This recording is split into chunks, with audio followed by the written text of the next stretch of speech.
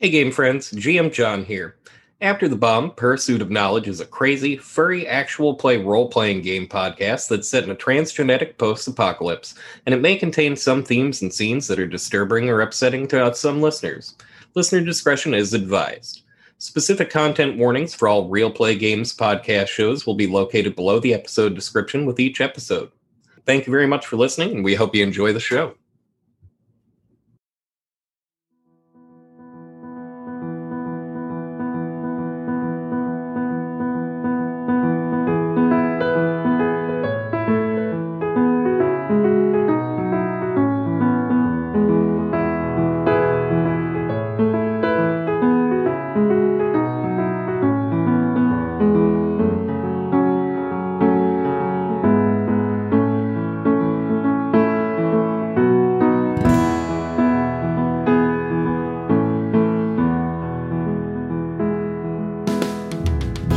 And welcome, game friends, to the Real Play Games podcast, the podcast where I, your game master John, run a bunch of tabletop games, some of them popular and some of them pretty obscure for my friends. With me, as always, are my first and foursome. We'll go ahead and start the introductions off with Rue. Hello, I'm Rue. I play Bly Moons, the cat. He only needs one word to describe him. It's pretty apt. Yeah.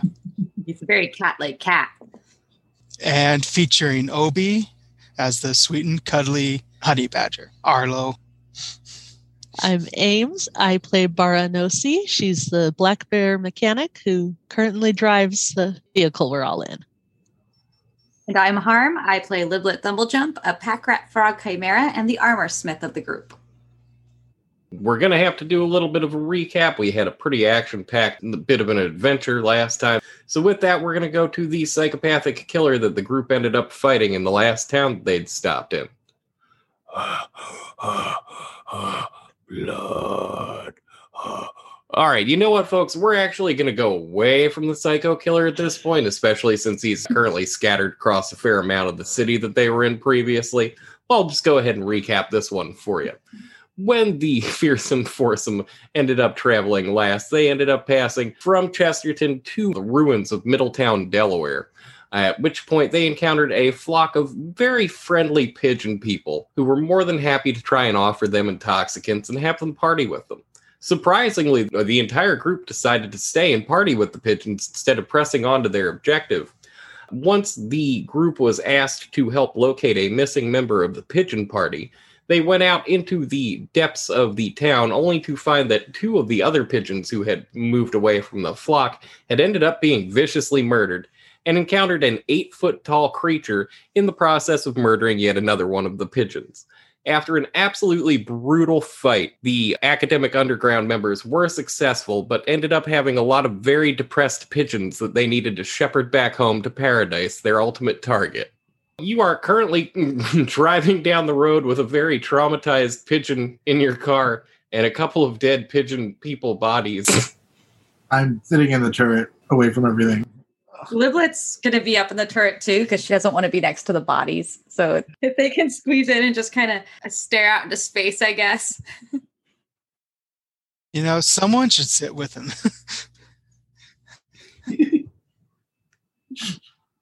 Yeah, he doesn't look like he necessarily wants to talk to anybody. He's every once in a while he'll look over at his dead friends and start crying again. Oh, God. Yeah, Liblet definitely wants to be up in the turret. Is there enough space for the both of them? Oh, yeah, there's plenty of space. I mean, Liblet is pretty small and Bly is pretty small, so they could definitely fit inside the turret together. They're quietly playing a game of I Spy in the turret. The most depressing game of I Spy ever. I spy with my little eyes something crying. Is it chat? Okay, so as you're heading towards Paradise, after a short amount of time, the FM radio in the vehicle that's part of the radio setup that the vehicle has starts picking up a signal. And you can hear a pretty deep, croaky kind of voice on it. And it says, "Well, that was Big Lizard in my backyard by the dead milkman. Last time I had that situation, it was just my buddy Beatrice, and she left easy enough once she sobered up from the party we were having. We got some real hoo-hoo diddlies coming up next, but first we got to take care of some station business. The Palladium Sisters will be playing Wavelength tomorrow night with Turts McGurts and the Tingletones, open up at 8 o'clock p.m. Make sure to get there early because the place is going to fill up. 2 weeks from now is the start of Cardanian History Month, so make sure to get those decorations up and show your Cardanian pride. Blue Baby, dance with us on Band 3. Red Looney, we'll see you on Band 2. Coming up next, we've got Sad Feminine Voice reads number sequence accompanied by kazoo music, taped by Radley Fillmore from a station he found way out west. That's going to be followed by Hypersonic Sonata number 11 by avant-garde composer Batrachio. And we'll round out the hour with Laurie Anderson's Oh Superman. Remember, this is Be All Suave, playing you all the hits we can literally find right here on WAIL Whale Radio, your only home on the FM dial. Oh, right. We're picking up something. Yeah, Is Blue Baby or Red Looney supposed to be us? yes, you know from the documentation you received that you are actually Blue Baby. Okay. What does the code mean? You know from the code that there is a specified frequency that you need to get on to make contact with the academic underground. Oh, yeah. Yeah, I totally knew that. So, Arlo, go ahead and give me a radio check. Okay, so that's 15, well under my 61. Wow, yeah, you nailed the frequency. You finally figured out this setup that they're using in the car after this amount of time, and you get it dialed right into the frequency that you need.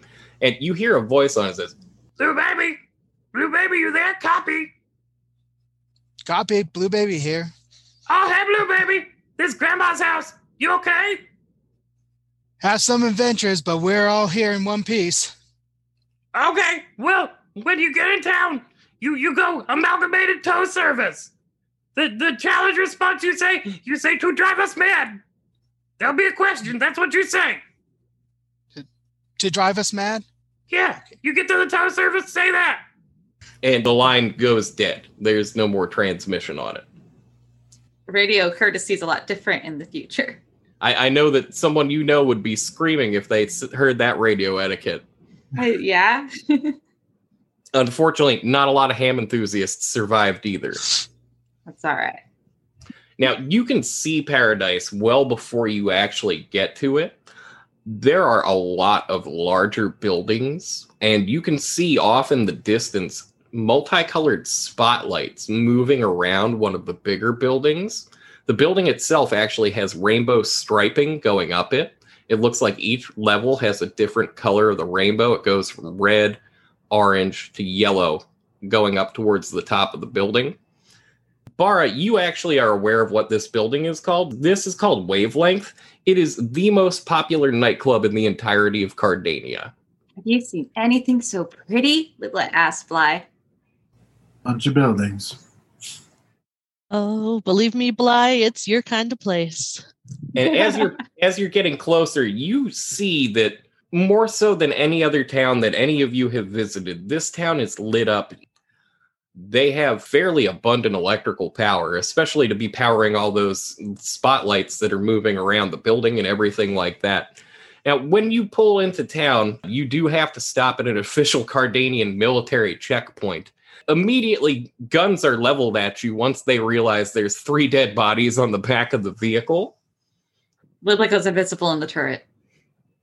As do I. Yeah, and 2 people in the turret on this vehicle disappear all of a sudden.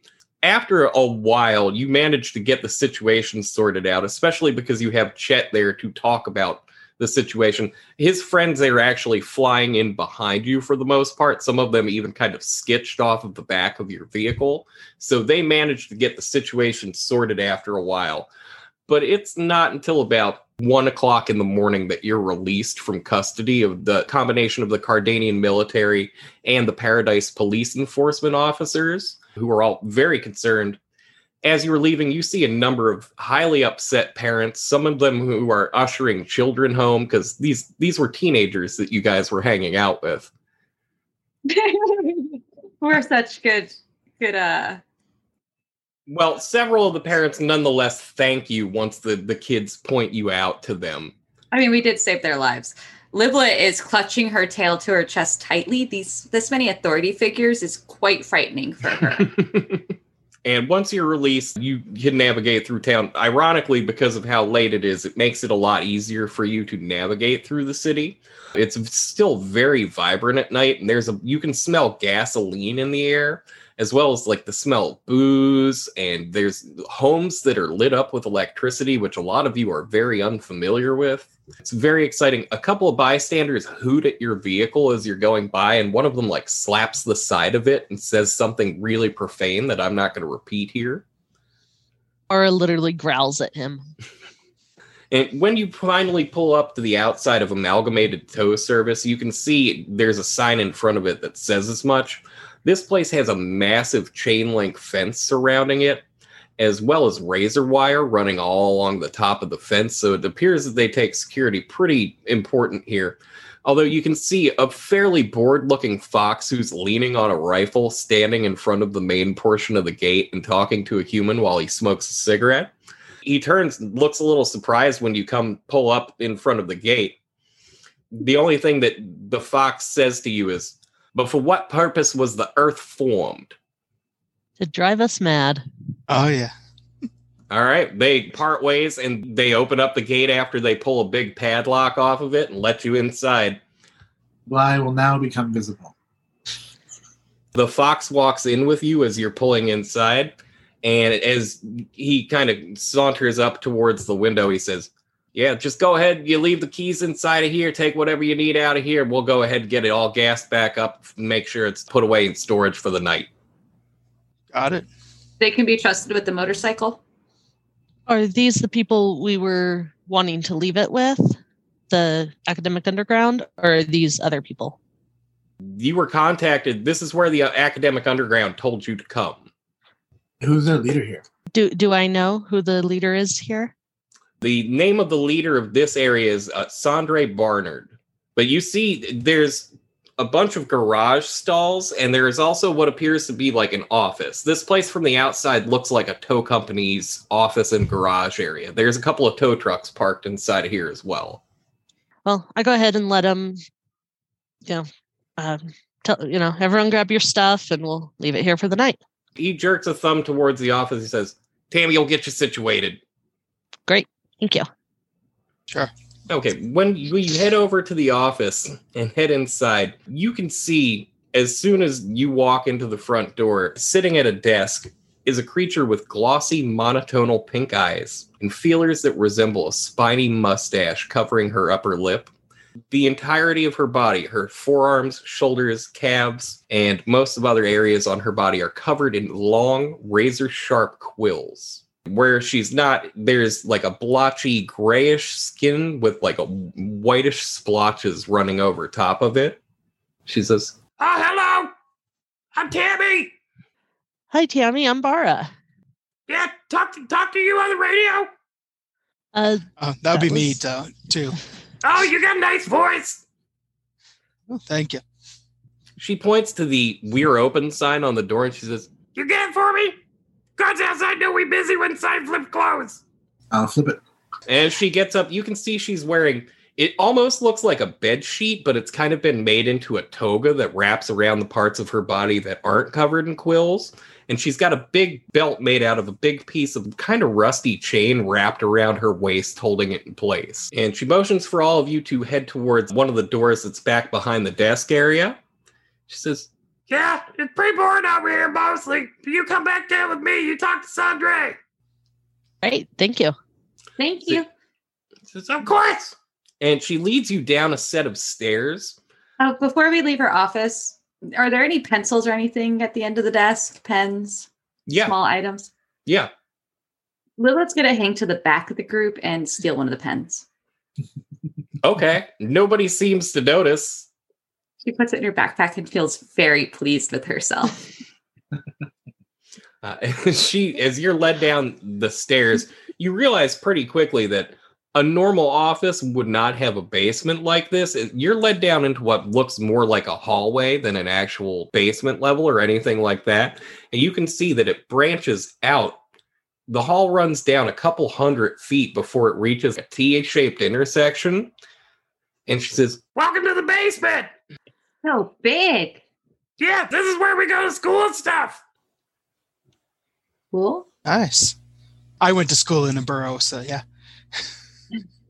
Yeah, she starts leading you past a bunch of doors, and she says, "We don't keep anything important out here. People break in, mostly just junks and traps in the rooms.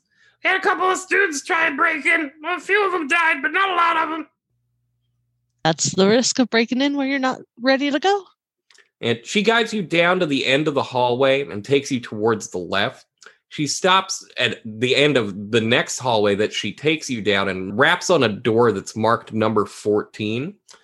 And when the door opens, you can see a human sitting behind it. They have very dark skin, and they've got dark dreadlocked hair that has like bits of yarn that are wound through it. They're wearing overalls, a flowered top underneath, but it's difficult to tell exactly what their gender is. You're not really certain.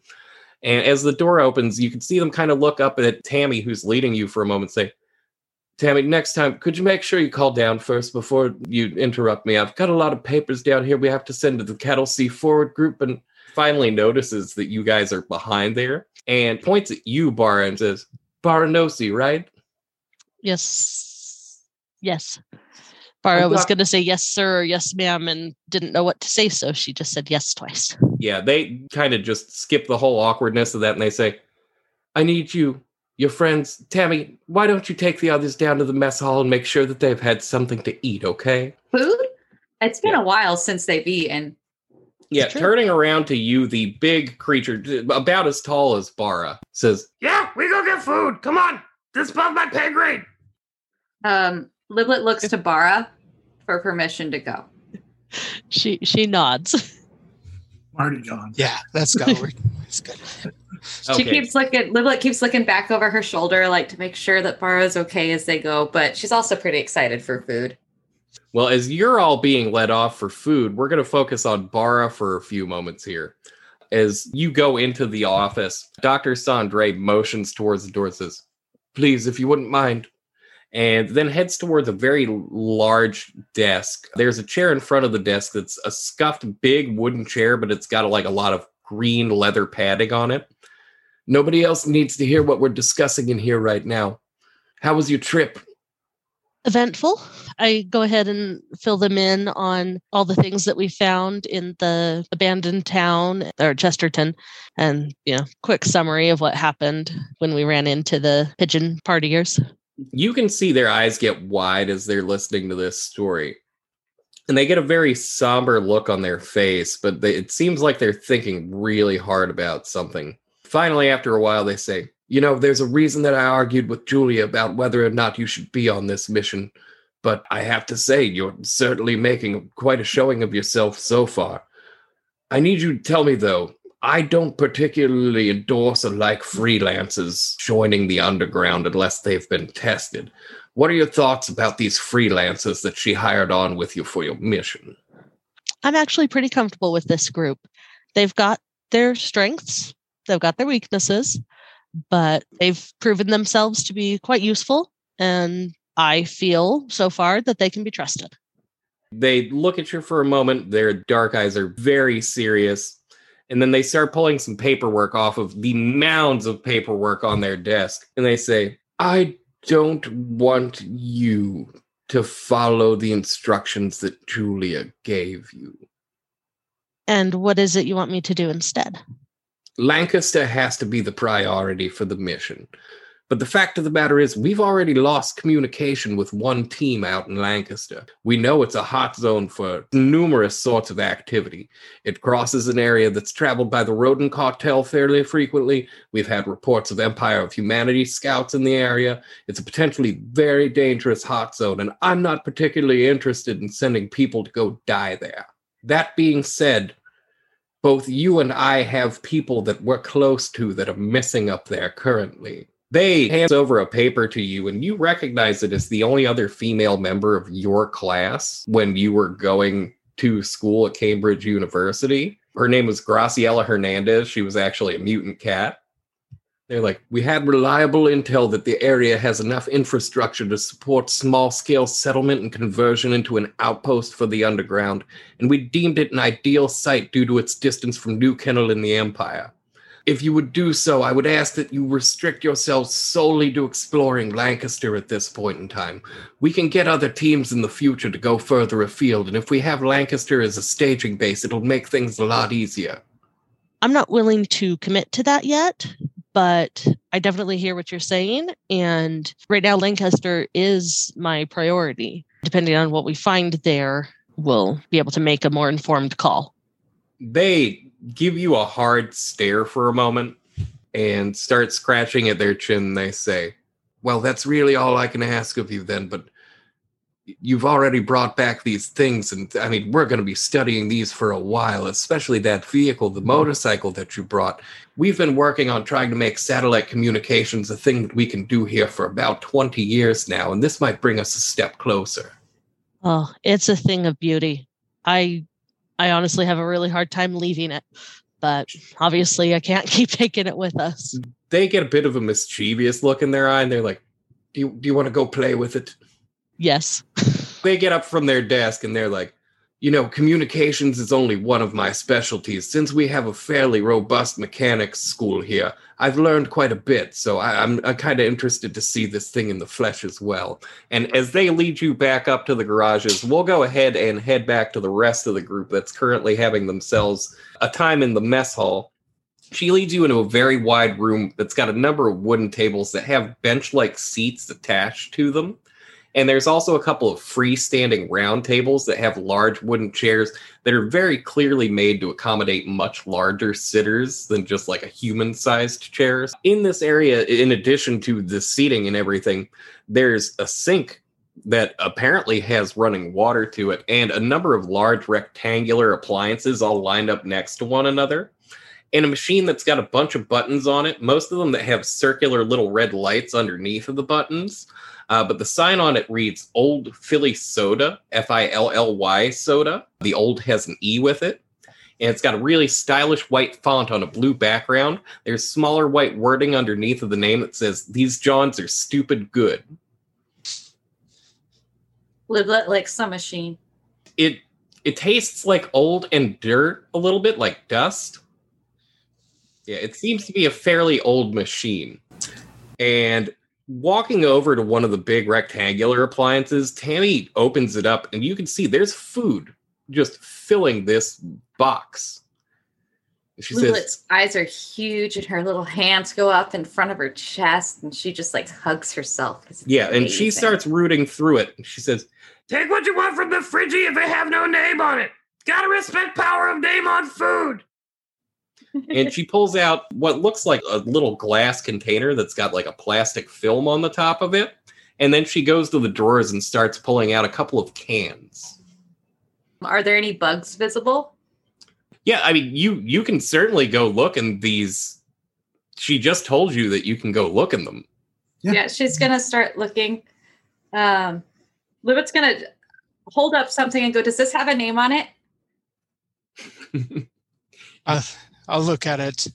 It does not have a name on it, although it is a sausage. She grabs something else out and holds it up. "Does this have a name on it?" She's going to do it until she gets to insects. Well, you can see Tammy pulls one of the quills off of her arm and uses it to start poking holes in one of the cans. Arlo can see on it that on the can is written "Spicy Cucaracha." Yeah, it's Philly's best spicy cucaracha is what the entire label says. I called it. Liblet said, "Oh, look at this. You might be interested." Tammy, for her part, she sees you pointing it out, and she holds the opened can over towards Liblet. Says, "They're really good. I like them." Liblet's going to give it a smell and then ask politely if she could have a taste. Liblet, when you smell it, it burns some of the hairs on the inside of your nose. These are a spicy cucarachas. Liblet likes spicy. They're delightful. They sting her big long tongue all the way down into her gullet, but they're delicious. It hurts, but it'll go away. You're all able to get yourselves a nice meal. You find Philly's best shredded chicken, which you're not sure why there's a can of shredded chicken here because it's illegal, but you find it tucked in the back of the refrigerator. It has no name on it. Oh, I didn't. It's a pull top can. I would just grab the first chicken thing or one of the chicken. You like hunch over it and start just scooping it into your mouth once you get the lid off. He's not the best. And while you're eating and making small talk with Tammy, who seems to be very interested in you specifically, Livlet, she said, "So what are you?" I'm a frack rat. "Oh, like what that?" I'm a pack rat and frog chimera. "Oh, hey, chimera too." Ooh, what are you? You see her lift her arm up, and she kind of flexes it for a moment. One of the quills that's coming off of her arm shoots all the way across the room and skewers a fly that had been buzzing around near one of the trash cans. And she gives you a very self-satisfied look with her big bulbous pink eyes. She's like, "Pistol Pine!" Livlet claps her hands and like oohs and ahs over it. Because this is a giant person, once again, showing deadly skills. Livlet is jealous and awed. "Not many of us anymore." You try to touch a quill to see if it hurts. Like the tip of it? Yeah. Oh, yeah, incredibly sharp. And she pulls one off and she's like, "You want it?" Would I? Oh, she looks down at you. She thought Bly was trying to take one when he touched one of her quills, but she just hands it to you. Livlet holds it close. She puts it in the bag next to the Rod Rodman shirt with all of her favorite things. That shirt is going to have so many fine needle holes in it. Oh, yeah. She doesn't know how to wear it anyway.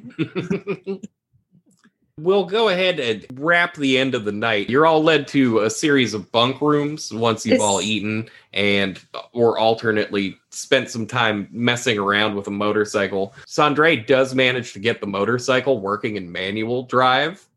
Livlet will not be able to go to sleep until she knows where Bara is. Well, you'll be led there once they get down there as well. Okay. But Bara, yeah, Sandre says, "Well, I mean, you found it, so obviously I've got to let you have first drive on it." Thank you. Yeah.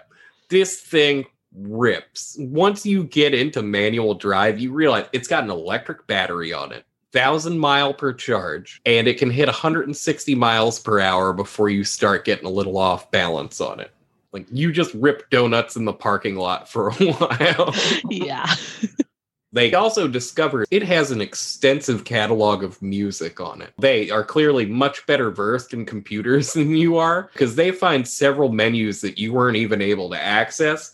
One of them has a list of over 500 songs on it.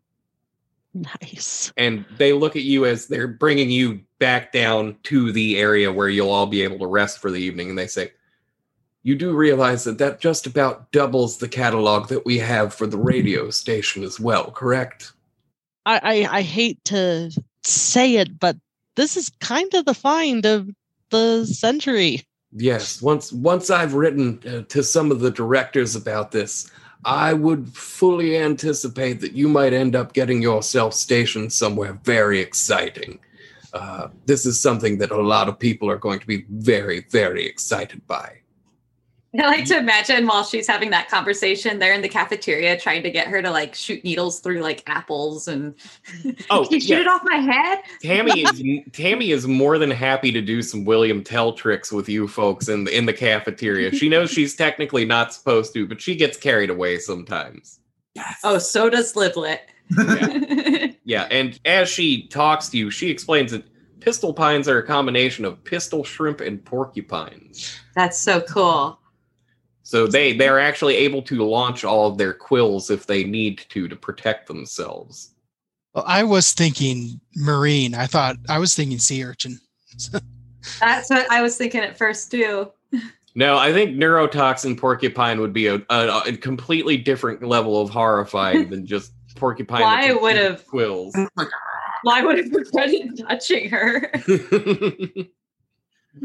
But eventually Bara is brought to the same kind of communal sleeping area that you folks are relaxing in. It's more like a living room / sleeping area. Why? Everything is underground. The reason that you find out the reason that they call this place the basement is because it's, as far as the underground is concerned, the model of what they want things to be, which is literal underground facilities. Is Arlo more comfortable here because it's underground? Yeah. How about you, Bly? Bly has taken some catnip, Oh, he's fine. curled around his dynamites. And before they leave, Sandre looks at the group of you, gives a bit of a dirty look over at Bly, but says, "We're going to be making some modifications to your vehicle. If we're sending you out in the field like that, I don't feel comfortable without you having at least a little bit of ordnance on it. So we've decided we're going to break out one of the 50 calibers and have it mounted on the pintle for you." Perfect. Bly's room's getting an upgrade. And they say, "We'll talk more in the morning." And they leave you folks to catch back up and get a good night's sleep. Oh, and if you think that Livlet's not telling Bara everything that has happened since they parted ways, you are sadly mistaken. Just heavy purring from Bly. Just Bara goes ahead and shares with Liblet that she was sorely tempted to just take the motorcycle and really open it up. Yeah, Livlet supports that idea. It'd be so fast, like faster than running.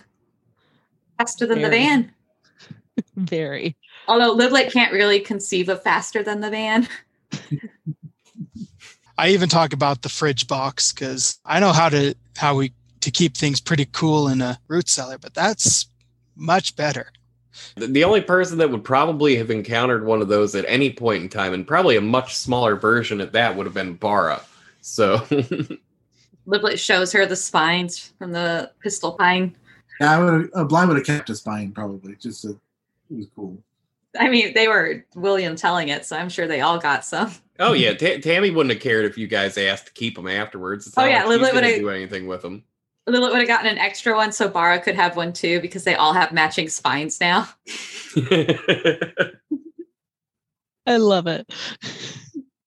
So you folks finally manage to get to sleep, and you don't wake up till fairly late in the morning the next day. You can see there's a wall clock, looks like a battery-powered one, inside of the little room, and it looks like about 10 o'clock by the time you end up getting up. You head to the mess and get yourselves another meal before Sandre comes back down and leads you back up to the garage. It looks like over the course of the evening, they also did a little bit of reinforcing on the vehicle. There's some armor plating that's been put in a couple areas. As they go over the modifications that have been made, they say, "We managed to get 3 gallons of gasoline and get it put into the tank as well. I know it's a pretty hard thing to come around here, but fortunately, the city maintains a small garden that has a number of gasoline plants inside of it." Livlet pets the car, because that's how you make cars run good. How many more miles have we used, or how many total have we used and now added in? At this point, it looks like, especially because of the refill that you've gotten, it looks like you're pretty close to having almost a full tank. You would wager you could probably go at least 360 to 380 miles off of what you're running on currently.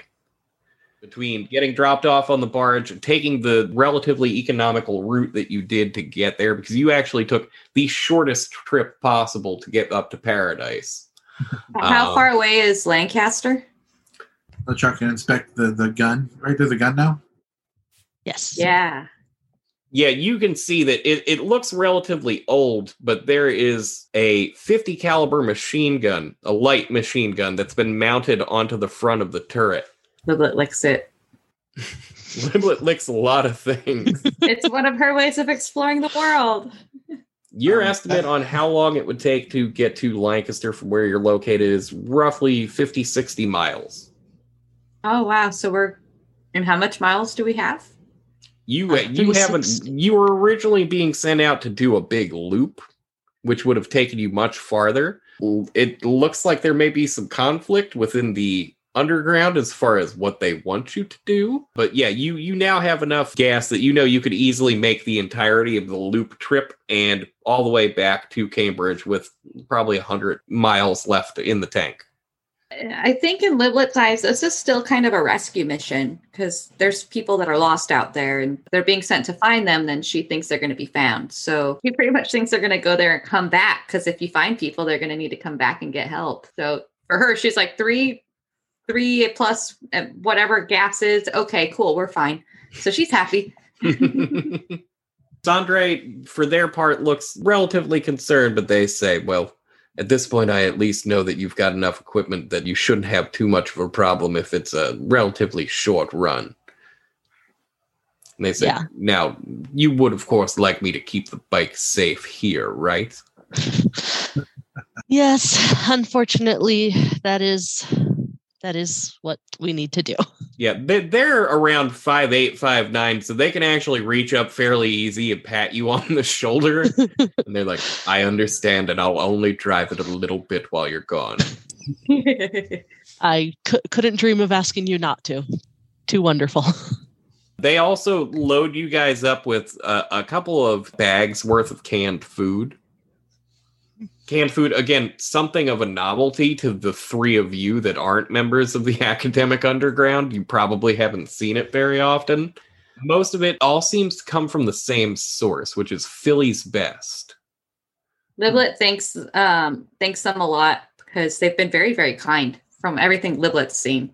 They offered food, they offered shelter, they offered to protect the car. They're very nice to Bara. Like, yeah. And of course, besides the bike, we're leaving all the other... Oh, absolutely. We're taking the machete, though. Yes. Which, can I do like a... Oh, I can do... recognize weapon quality or something on that? Yeah, I can do that, too. I should have... Can I have helped fix some armor last night? I should have thought about that as well.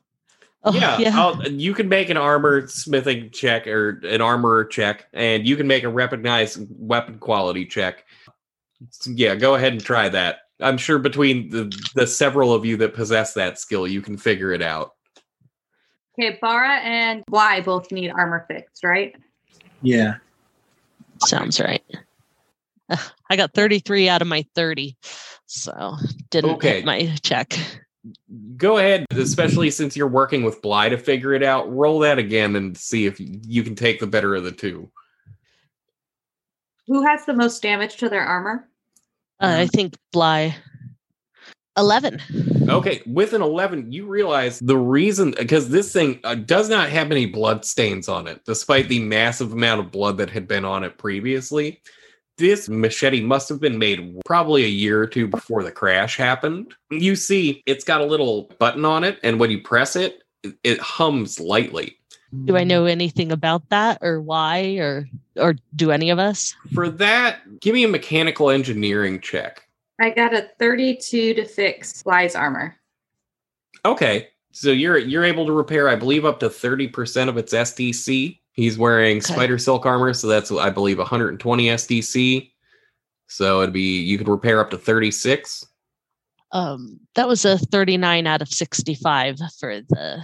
Okay, you can tell that when the button is pressed, it appears to have like a very low level power source inside of here, that when you press the button, it makes an infrasonic frequency that causes the blade to clean itself. Oh, that's so cool. Nice. Who would be best to have this weapon, guys? Anybody, for the machete, the size it is, it would count as WP swords. Not me. None of us have it. I guess. We don't need it. No, I guess we can leave that with the underground as well. And Lilith, repairing that armor took you 3 hours. Okay. Should I also try and repair Bara's? It's not a bad idea, especially it's fairly easy to get the raw materials for it. You're in a big city. What's the max on the spider silk armor? 120, I believe. I've got 126 on mine. Oh, then I got spider silk and it's 150. Okay, 150. Okay. I'm sorry. Then yes, please. I'd love a repair if possible. As usual, when Liblet tries to help Bara, I got a 71 and my armor smith is a 50. Okay. So Bara, you see her trying to fix your armor, but it's just so much bigger than hers. She doesn't understand like the scope of how to fix it properly. So it's really just kind of a patch over it that falls off pretty quickly. It's so big. His armor was like my size and yours is just so much. It's like 5 of us. Side of it. Yeah. I just I gently, very, very gently pat her on the head and tell her she did a good job. It's fine. Livlet doesn't believe you this time. She knows what she did wrong. She cries a little. And trying to fix that took up another 2 hours worth of time. So at this point, it's around 3 in the afternoon. She's just tired and sad. I don't think we need to stay any longer, do we? Arlo, did you pick up some slug shot while she was busy fixing it? Yeah, I went also- to check that out. Yeah, you would have been able to get bullets. Livlet wants to buy more materials so she can try again tonight with the armor. She really wants to fix Farah's armor. Okay, let's say $30 is how much Liblet needs to get the excess materials. Rock. Obi, you said that Arlo was looking for solid slugs. Yeah. Yeah, you can get those. You don't even end up having to leave the compound for that. They can, for a donation to the Academic Underground, they're more than happy to keep one of their freelancers and bullets. Is donation just monetary or like I have a book? Yeah, now, hey, they're happy to take the book, and you know what? They knock off $10 from the total. So it's whatever the bullets would normally be minus $10, because, donation makes this nation run. But it's like having fun, just messing with the new. By the time at this point, you probably would have gone down to the mess to have another meal in between fixing up the armor and everything. Showing off the refrigerators to Bara. There are red circles, right? Somewhere? Actually, Sandre shows you folks how to work that. They insert $2 into the machine, they push one of the buttons, and a can comes out. And they pull the tab on the top of the can and start drinking from it. And then they look at you and they say, it's called soda. So do you eat the machine's babies? Oh. And they start laughing when you ask that. Lola doesn't All seem of us do. upset, just curious. They manage to swallow their drink and they say, no, this just dispenses drinks. I pull out my like $400 in cash. It's like crumpled and gross. Kept in your meat sack. Yeah. I'm going to try to get one.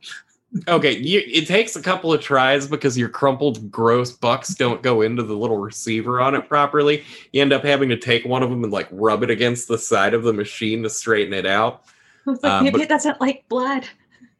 It's a green eater, obviously. It's vegetarian. But finally, it does accept your money, and there are 4 different choices on this machine. There is Old Philly's Best Slammin' Birch Beer.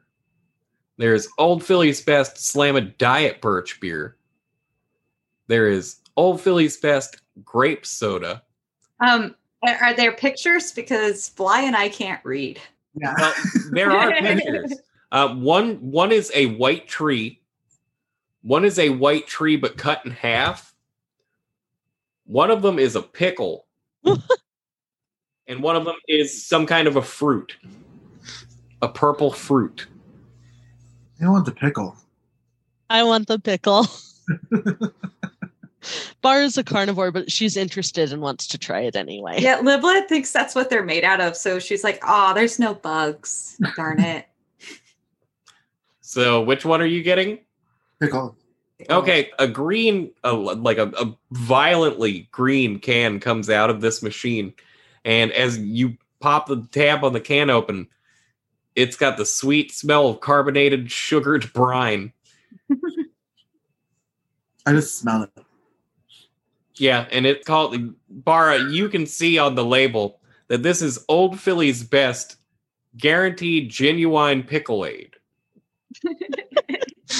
And you can tell there is an actual pickle on the inside of the can as well. That's what helps keep the Pickle Aid's flavor in. That sounds amazing. I really want to try that in real life, but Bly would not be happy with it. Yeah, it tastes like bubbly pickle water with sugar in it. Can I smell?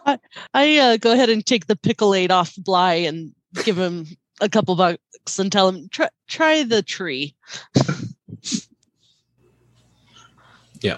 Well, The tree is much better. It's, again, as it's explained to you, the Slammin' Birch Beer tastes kind of like, and this is out of character, birch beer tastes somewhat like root beer, but infinitely better.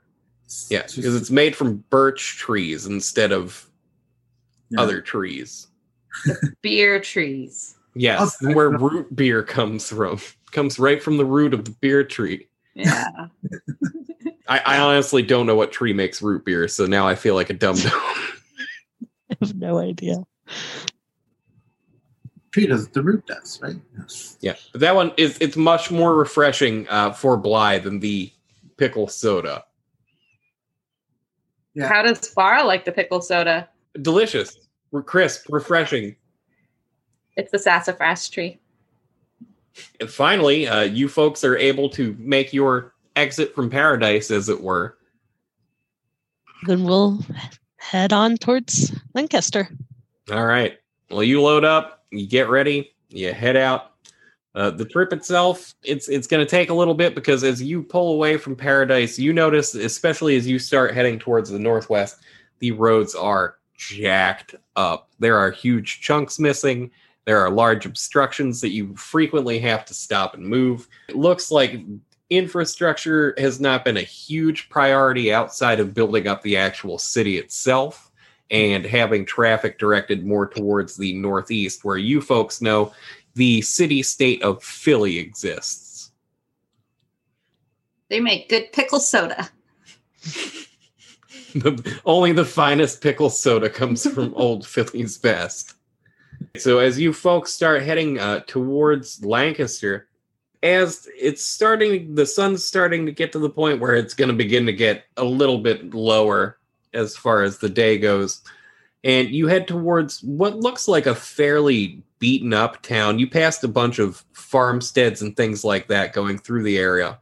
But you can see a figure that's wearing some kind of like hooded cloak running away from what looks like a cloud of insects. Each one appears to be about a foot long, big black furry bodies. It looks like this person is being chased by a swarm of flies.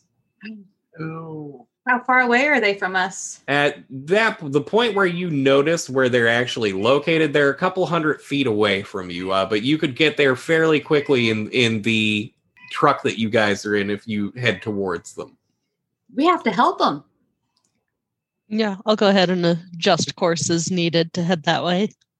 Yeah, and you see them as they're running backwards. It looks like they have a pistol in their hands and they're firing it at these things before they just kind of throw it away. And they reach down and pull off, like, they've got a loop on their belt outside of the cloak, and they've got a baseball bat hanging from it. So they pull the bat out from the loop.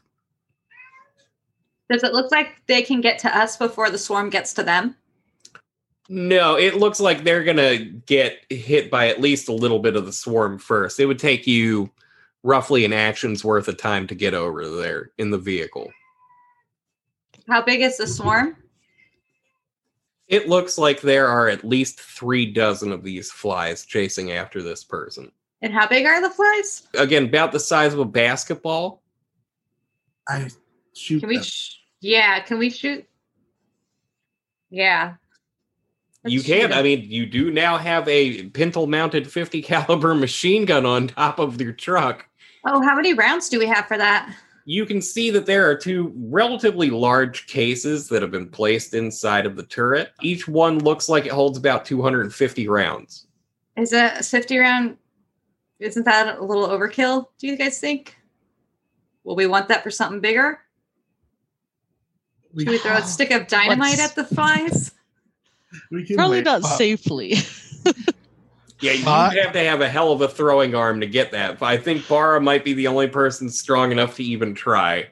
And yeah, Well, I'm loading in the sand shot. can we drive through the swarm? You can. It's not going to be, the best thing for your vehicle because it will be hitting things. The glass. Yeah, I'm Okay, just let's- working on getting us close enough that y'all can start shooting. yeah, we'll Yeah. shoot. Yep. Let's just Okay. get close enough to shoot. Yeah. Hopefully, if you can get past the person so that we're not shooting at them. Well, as you gun the engine and start hurtling towards this person, you can see the cloaked figure turns and kind of looks in your direction for a moment, and then backs up a little bit more, and just starts throwing kicks at these flies that are coming after them. None of you have ever seen someone kick this fast in your entire life. You're barely able to follow the motions that their legs are making. 3 of the flies that are in front of this person, you can see them trying to avoid it as they're lashing out at them, but they just explode in the air as this person starts fighting back a little bit more. At this point, you manage to pull the car up about maybe 100 feet away from where this is going on. And now everybody rolls for initiative. You can see several of the flies starting to land on this person, by the way. I rolled a nat 20. Ooh. Me too. Nuh-uh. Nice. Gosh, I hope we get more of those. And not for initiative. I got a 19. Oh my god. What? Got an 11. Wait a minute. I don't. What am I initial? I got a 9. Sorry, I didn't add anything. I think that's like one of the only times you haven't gone first. Now I feel like I need to get to the person to help him fight him off. We're within shotgun range, right? You're, again, about 100 feet away. So that's a little far for a shotgun. You couldn't have pulled us up to shotgun range, Farah? Gonna make us walk in for exercise? Don't you see the big thing in front of the car we do not want to run over? Obi, Harm, which one of you has a higher PP? Physical prowess. You got a 16. Just one more than mine. Okay, Ooh. so Liblet, you will just barely be going before Obi. I'm going Arlo. to move up so I can shoot at it. Okay, so you just want to start hopping towards them? Wait, can I shoot an arrow instead Yeah. and reach them? Yes. Could I shoot an explosive crossbow bolt and not hit the guy? You could. There's a big cluster of them, so it's like a cloud of flies coming after him. So if you shot at the tail end... Yeah, I want to shoot at the end not near him. Okay. I don't get any bonuses to my rolls when I'm attacking, do I? Not with your crossbow, no. Ooh, I rolled a 19. Wow. You draw a bead on one specific fly in the bunch and send your explosive crossbow bolt flying across the distance between you and it. When you hit it and several other flies, well, roll for damage first. Oh. I got a 13. Okay, there's a twang and then boom in the distance as this bolt skewers one of the flies and blows it out of the air. You can see like damages a couple of the other ones as it blasts a little hole inside of this big swarm of flies. All right. I just need to get about 30 feet closer. No, well, I mean, how long's your shotgun go? This one's, it says 70. Oh, okay, yeah, about 30 feet then. Does that be 3 actions for you to run that far? Okay. I can't think of anything better because the shotgun is probably the best. I have 0 ranged weapons. Yeah, so. you still kind of have the vehicle idling right now. Yeah. If I can continue moving forward, I will. Okay, you're going to have to go a lot. Give me a pilot truck check. Just to make sure you don't get yourself into a little trouble as you're driving it up slowly towards this. And Arlo, we'll say you can hop back onto like the driver's side and hold on to it long enough to get a little boost from this. 23. Okay, yeah, you just give a love tap on the gas, roll about 60 more feet or so. That way Arlo can get it close enough to make a shot next action. Nice. Thank you. You see the figure that's holding the baseball bat and trying to fight back this wave of them. They start thrashing and trying to knock the ones that are on them off, and then they just start throwing more kicks. They kick the ones that were on them to death, but then they roll and try to back away from these flies as they start pouring towards them further. And the flies start splitting up now that they've noticed that they have multiple targets in the area. Unfortunately, only one of them can get close enough to do anything to any of you folks. Arlo, since you're hanging off the side of the truck, one of them starts flying directly towards you. Wow. And slams into the front of the truck. You're not going fast enough to cause any damage to it. It just kind of bounces off and goes. All right, Bly is going to. He's going to grab his bow and shoot at them. That is a 16. Oh, 18. And you're just firing a regular arrow, right? Yes. Okay, yeah, you skewer one. So that is Keep flying. 9 damage. 9 damage. You shoot it through one of its wings and it goes spiraling to the ground. It cannot fly anymore, so it's kind of just stuck walking around. How many are there left? A Oh, bunch there's still? there's a cloud. You're guessing at least 2 dozen. Are we close enough I can use my shotgun? Yeah. Okay, yeah, I'll do a buckshot shot towards the back of the group again to try and avoid the guy. Okay, so you fire a cloud of pellets towards them. Go ahead and give me that attack roll. 17? Yeah, wow. Let's see if any of them get out of the way of that buckshot. No. Yeah, you rip through some more of them as your shotgun goes off. 7 damage. Okay, yeah, you definitely hit a couple of them, and the cloud is starting to disperse further. It definitely looks like these things are losing their appetite for just going after this one person. I would take aim with my 3 barrels. What does 10 do? I mean, it hits. Oh, okay. Hey. It's a big cloud. It's easy to hit, isn't it? 7 damage. Okay, your shot rips right into the ones that Liblet had just shot before and sends a couple of them sprawling to the ground immobile. This cloud is starting to disperse. You can see some of them like breaking away and getting out of there before anything bad happens. Are there... Some of them haven't left, though, right? They're not... Right, there's still all of a them fair amount left. You're thinking like maybe 2 dozen tops now. You're definitely whittling through them. Okay. I'll go ahead and jump out and head over there with my axe. We'll see Yeah, how I it mean, goes. you can hop out and get the one that had just gone after Arlo. Yeah, I'll do that since that's close. I mean, an axe is basically a big fly swatter if you hold it the right way, right?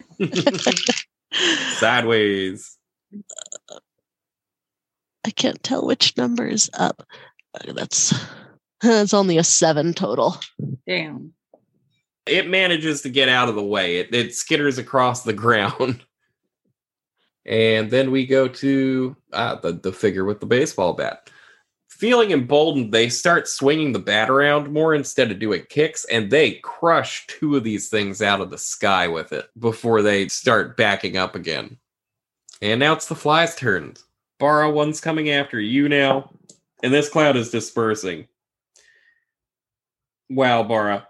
It comes after you, and you just kind of put your axe out, and it runs into the end of it and bounces off of it. These things are not smart. It rolled a 2 on its attack roll. You can see the figure carrying the bat manages to get out of the way of 2 of them. They like leap into a set of bushes nearby and like disappear. Wow. She's fast. Seeing that we are handling the ones near us, I'm going to shoot at the ones near the other person. My bow. Oh no. No. That is a 1? Oh no. Oh. So I'm going to see something here real quick. It's a mechanical bow. Yeah, roll for your damage. Oh no. I was going to be like, you said no one would kill me but you. Like this. Oh, 11. Yeah, from the bushes you hear, "Oh, mierda!" Oh no. We're sorry.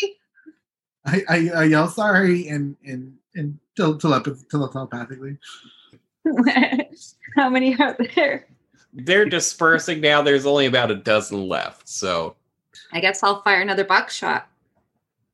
Nah, a 5. I miss. A 5 total? Yeah. Yeah, unfortunately, with them spreading out a bit, you kind of take your moment and aim, and just as you aim and start firing, they all kind of fly in the opposite direction, so your buckshot cloud just goes off into the distance. I'm so scared that if Fly could shoot that guy, I could shoot that guy. So I'm hesitating. Do I actually have to take an action to reload? To reload, reloading your gun, all the barrels, takes a full round. Did you shoot all 3 barrels? No. I'll shoot another barrel. Might as well have shot all the barrels. I got a 5. No! Oh no. Your cloud of buckshot follows directly after Liblet's cloud of buckshot off into the distance.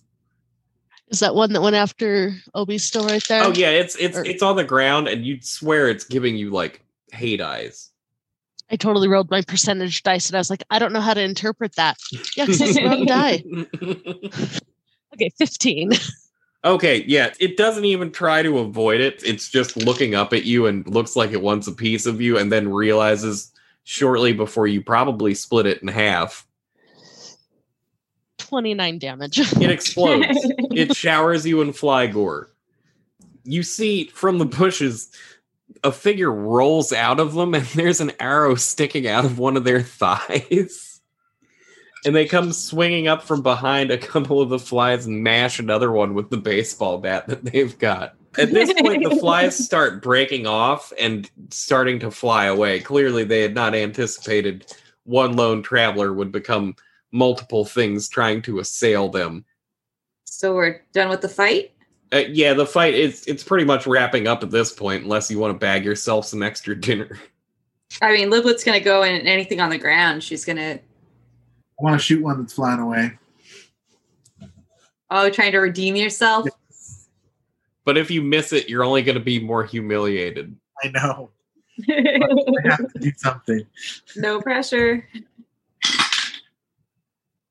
So that's 14, so 16, right? Yeah. Yeah, you as one's flying away, you shoot it right in its little fly butt and skewer it. 9 damage. Oh yeah, right through its abdomen. Ooh. Liblet's like, that was a good shot. You can see the figure that's got the arrow sticking out of their leg reaches up and pulls the hood off of the cloak that they're wearing. And when the hood comes down, you can see it's the face of an opossum with a big smile on it. Although it's a little pained at the moment. He says, well, bon chance there, folks. Nice to meet some friendly people out in this part of the woods. Do you need help with your leg? Looking down at the arrow, he just laughs for a moment. He reaches down and pulls it right out with one quick jerk. He's like, I had worse than that before, Shed. Don't worry about it. I got to thank you folks who saved my hide back there. Otherwise, I'd have probably gotten eaten all up by them flizzy flies. You were kicking really fast. You might have been okay. Yeah, well, I mean, kicking is one thing I do especially, but I have forgotten my introduction, though. The name is Piero. Liblet curtsies if he bows. I mean, not well, because she's not wearing a dress and her body's not really made for that kind of acrobatic maneuver, but she tries. Yeah, and he slides the baseball bat back through the loop that's on his hip. You can see now that like the cloak kind of opens up a little bit more, that he's just wearing a pair of pants, and he has like wristbands with little like trails coming off of them wrapped around his forearms and his wrists. Quick question. How many of our characters are wearing any clothing? Bara is. What is Arlo is. Liblet is completely naked. I have fur, so why would I need clothing? Yeah, exactly. So I have Pockets. like ears. everybody has clothes. And Fly and Liblet just have none. And do people think they're naked? Or are they like, that's cool, I guess? Do you? I mean, nothing's visible. Okay, Yeah. we're gonna take a sidetrack for me in introducing this great new NPC to explain a little bit on the whole situation about clothing and after the bomb. NPC wears clothes and Liblet doesn't. Is she committing a faux pas? My personal take on this matter as the game master is thus. If you do not have external genitalia showing, most species are pretty content to not concern themselves that much with whether or not you're wearing clothing. Utters. Considered external genitalia. A lot of bovines are upset by that and find it demeaning because that's how they feed their babies. I mean, that's how all mammals, Understandable, yes. except for kangaroos, I guess. They have kind of internal. They have a. The kangaroos are marsupials. But Yeah, it's in the pouch. It's in the pouch, but it's outside the body. But it's inside the pouch, right? Yeah. Yeah, I mean, yeah, that's a weird area. I mean, because I guess they wouldn't have to wear clothes. They'd be the only ones that wouldn't, of true mammals. And do they, when they're more humanoid shaped, do they have breasts, or are they just a still small little? The breasts are in the pouch. All right. Oh, I'm going to tell you something right now. When we eventually end up digging down into Mutants Down Under, the source book for After the Bomb that specifically deals with Australia, the answers to that question and more will be revealed. Your pelvic boobs. Right. But no, I do actually have travel clothing or simple clothing, so I am wearing clothing. Livlet doesn't. She has clothes and what she considers to be a full set of clothing, but she doesn't wear it. She has the shirt from the one guy. Yeah, she has Rod's shirt, his boat shirt, but again, she doesn't wear clothes because clothes aren't really crack rat shaped. Imagine a thimble with skinny arms and frog legs and a rat snout, and you've got yourself a frack rat. Like a child's toy that they've sewn themselves. I don't know why I pictured one of the just that shape of the bird people from like the Dark Crystal. Skeksis. The Skeksis? Let me take a look. I was never a Dark Crystal kid, so. Or I guess that maybe they're counterparts, the old ones. What are they? They're just kind of like The punch and move like that. The humming old guys. Mystics. Yeah. I always picture her as having the body of like one of those dancing hamsters. But like if you were to kill her and pick her up, she'd have like long rabbit legs just come out the bottom. But it's just like when they're alive, they're just like compact and frog-like. Yeah. Pillow shaped, you know? Like an egg with fur on it. All right. Well, now that we've had that little diversion and we've talked about animal clothing and things Nudity. of that nature. Bly will apologize for Shooting him. hitting him with an arrow. He looks back down to the wound that he's currently putting pressure on. He's like, "Don't worry about it, friend. It happens in the heat of combat sometimes." In a private telepathic communication to Bara, Livlet's going to ask, should we give him a ride because we shot him? Well, I'll go ahead and mention that I know would my veterinary medicine would potentially help or no? No, it's anything like a first aid or medical doctor or anything like that would be applicable. I think I have some of that. I've got 45 for my first aid. Me too. Can we help each other and help him?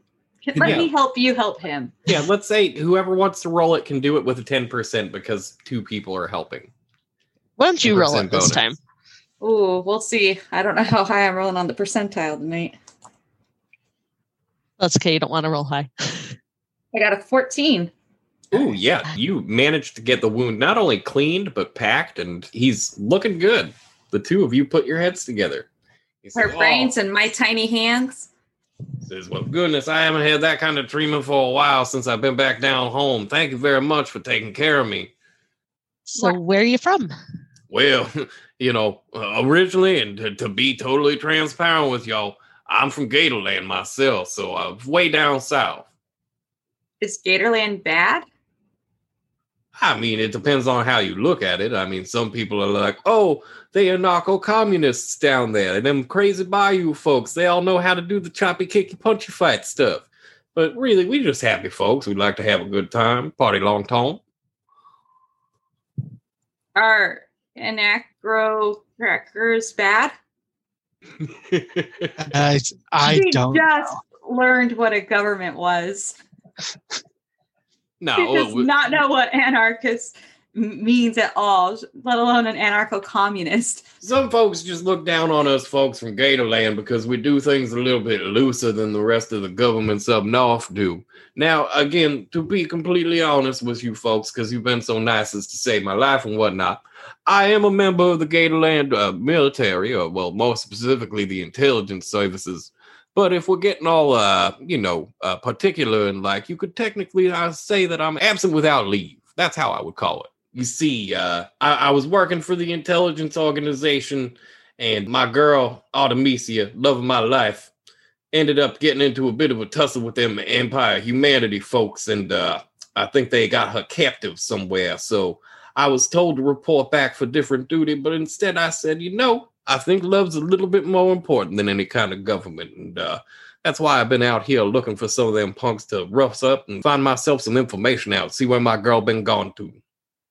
Okay, Liblet, full disclosure, did not understand anything he was saying before he mentioned his girlfriend got kidnapped, because all she knows is he likes desserts and likes kicking things. That's what she gathered from the first part of his story. And now he's mad because his girl got kidnapped. So she's like, I mean, the humans can be real bad. And oh, yeah. I'd want to kick things and have dessert too if I lost my family member. Give me a second. It makes no sense, but it made me laugh. That's why I gave you the precursor, so you wouldn't think I was having a stroke. I mean, at this point, if y'all would be so kind as to perhaps let me tag along with you for a little bit. I heard reports that we had some targets in the area, and I'm trying to find some of these fellas so I can ask some personal prying questions about the location of my lady love. So you are like my family. Well, I mean, Mr. Pussycat, other than the fact that, I like the good life and everything, I'm sure I'm like a whole lot of people. I mean, that does sound like your family. They like the good life too. Not as much. No, they're not. They're not as fun. Oh, you're very fun though, so I could see how they wouldn't be.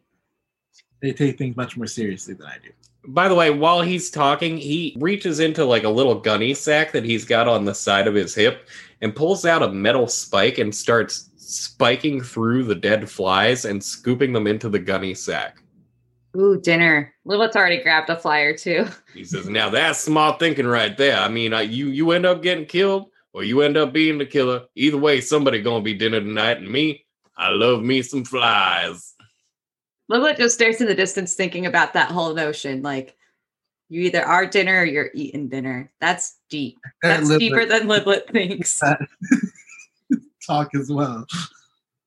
So he takes a few moments, cleans off the baseball bat, gets it put back into position, looks around, finds his gun, checks it, no bullets left, so he just kind of tosses that to the side and says, wasn't really mine in the first place anyway, so it's not like I got to worry about it too much. How do you know we're headed in the same direction you're headed? Well, y'all going northwest, right? That's the way you was headed. Is that the way we were headed? Yes. We were headed the way we were headed. Yeah. He points in the direction that your vehicle had been mostly pointed. He says, oh, I was going that way too when this whole swarm of flies ended up on me. Liblet's gonna wait for Bara to decide if he can come with, because it's not her car. Bly and Liblet both communicate telepathically, right? Yes. Yeah. Can I kind of talk to them and Arlo as a group in a mental conversation without this guy knowing? Not really. What's his aura look like? His aura concerned? I go ahead and say he's welcome to go with us for a while and tell us about how his girl got nabbed, and we'll see if we can help from there. He gives a little laugh. He says, well, bon chance, folks. That I have to say, I'm very, very appreciative that you're offering me a ride and everything. Says, I'll tell you all about myself as we go along. Don't worry about that none. Is he less concerned now that we agreed to give him a ride? Yes. Okay. Yes. He seems more satisfied. He's also very determined. Yeah, I wanted to see what kind of gun he threw away, so I go pick up his gun that he threw down. Oh, it is a .38 revolver. Mara, do you have pistols? Do we have anything that would fit this? I have a 30-06. 30-06 would definitely be way too big for a 38 caliber pistol. Well, I'm going to keep it just in case. Like I said, the fella that I took it from ain't using it no more, so feel free to keep it, my friend. I'm going to pack it with my dynamites. Oh, God.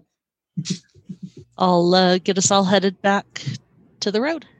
All right. Well, you get back to the road, and as you're driving, Piero is very willing to talk to you about his background. He reveals that he is trained in a form of combat that most people don't really know of anymore, called Muay Thai.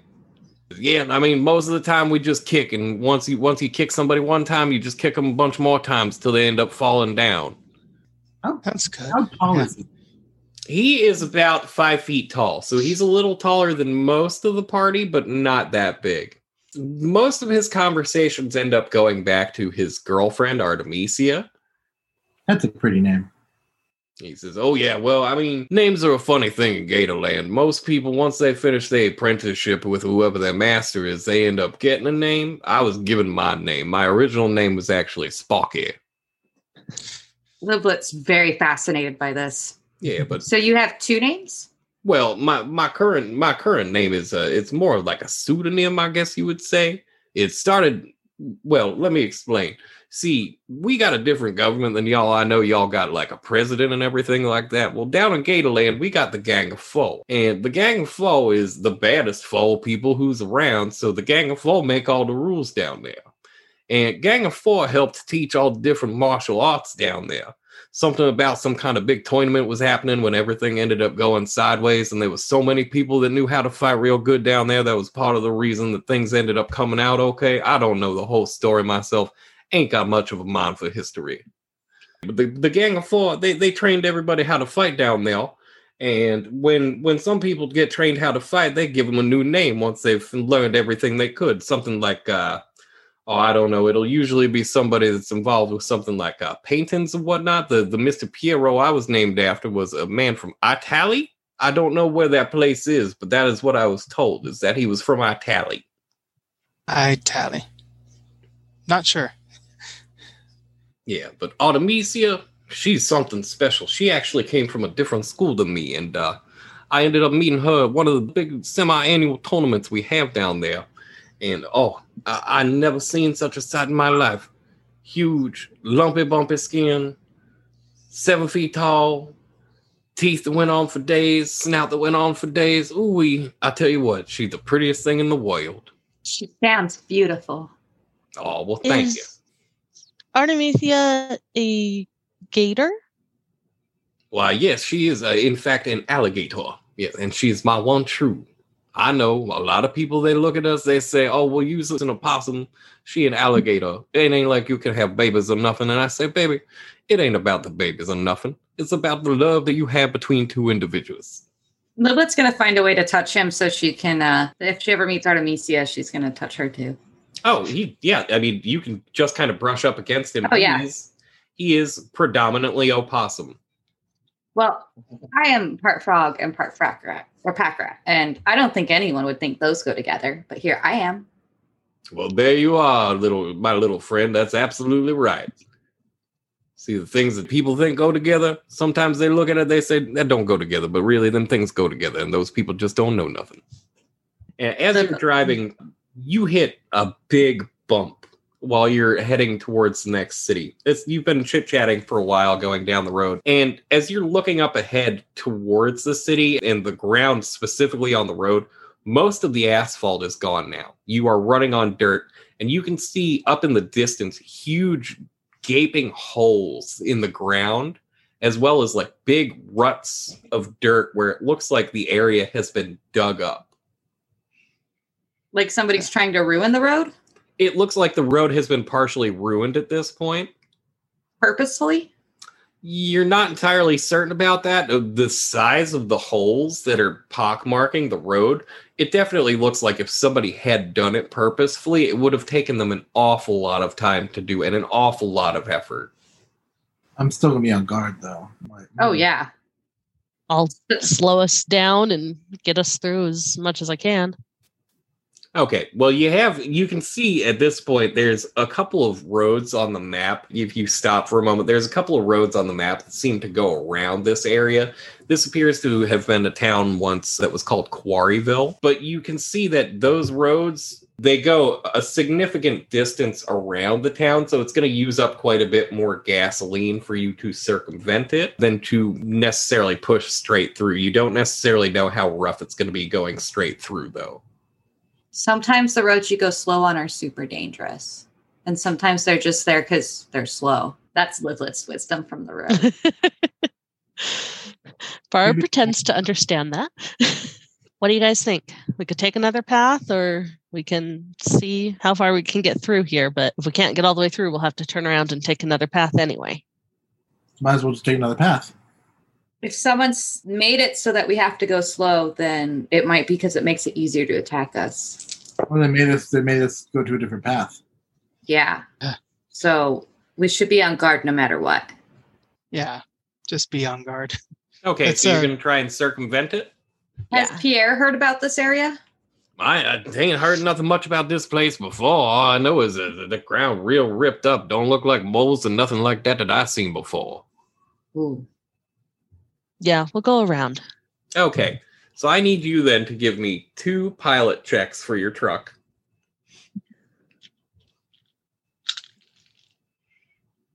Oof. Well, the first one's a 99.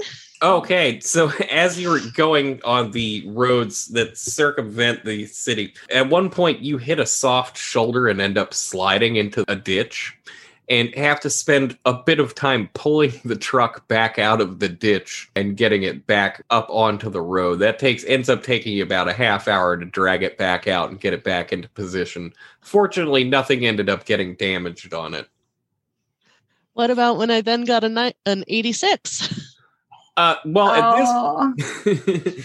this point, one of the tires disappears into a pothole that you couldn't see coming. It was a big thing of freshly churned up dirt. And for just a moment, as the tire goes down, it continues to spin before you take your foot off of the gas and wisely prevent the axle from snapping. But you heard a little bit of groaning coming from the underside of the car. And once you get it back out of this pothole, there's a slight list to the left while you're driving. That's going to drive you crazy. Just enough to really irritate you, Bara. Yeah, none of us would notice, but you will always be aware. We'll also be like, oh, every saw it, but she tries to get back as you're working it out of the pothole the second time, you can see in the distance there are 2 figures. They both start waving towards you folks.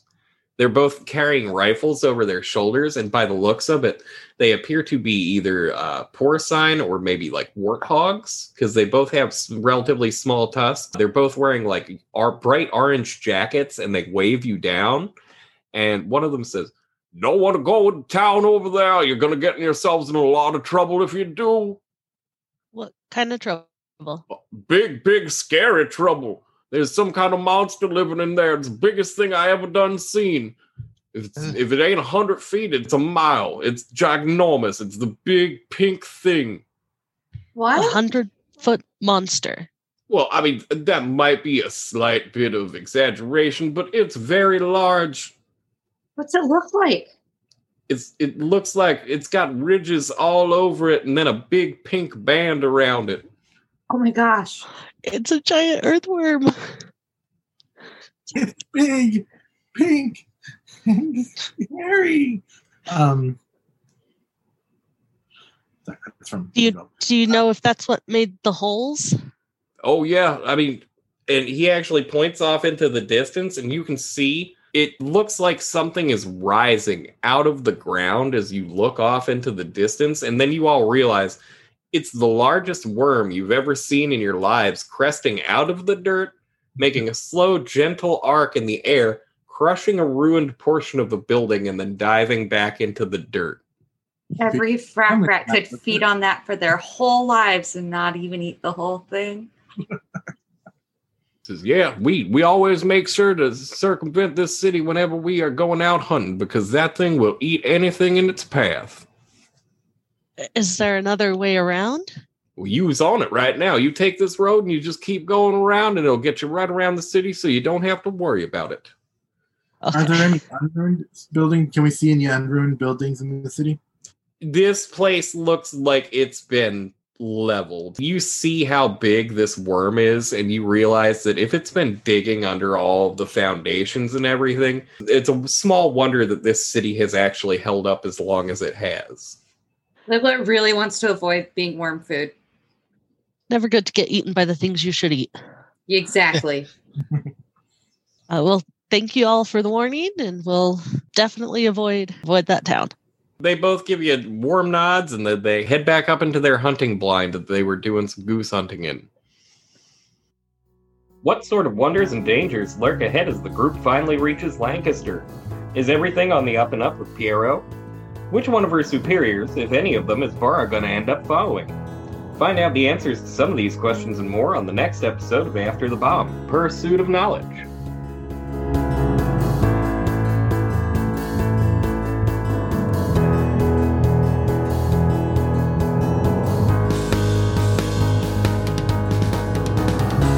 After the Bomb, Pursuit of Knowledge is a Real Play Games podcast production.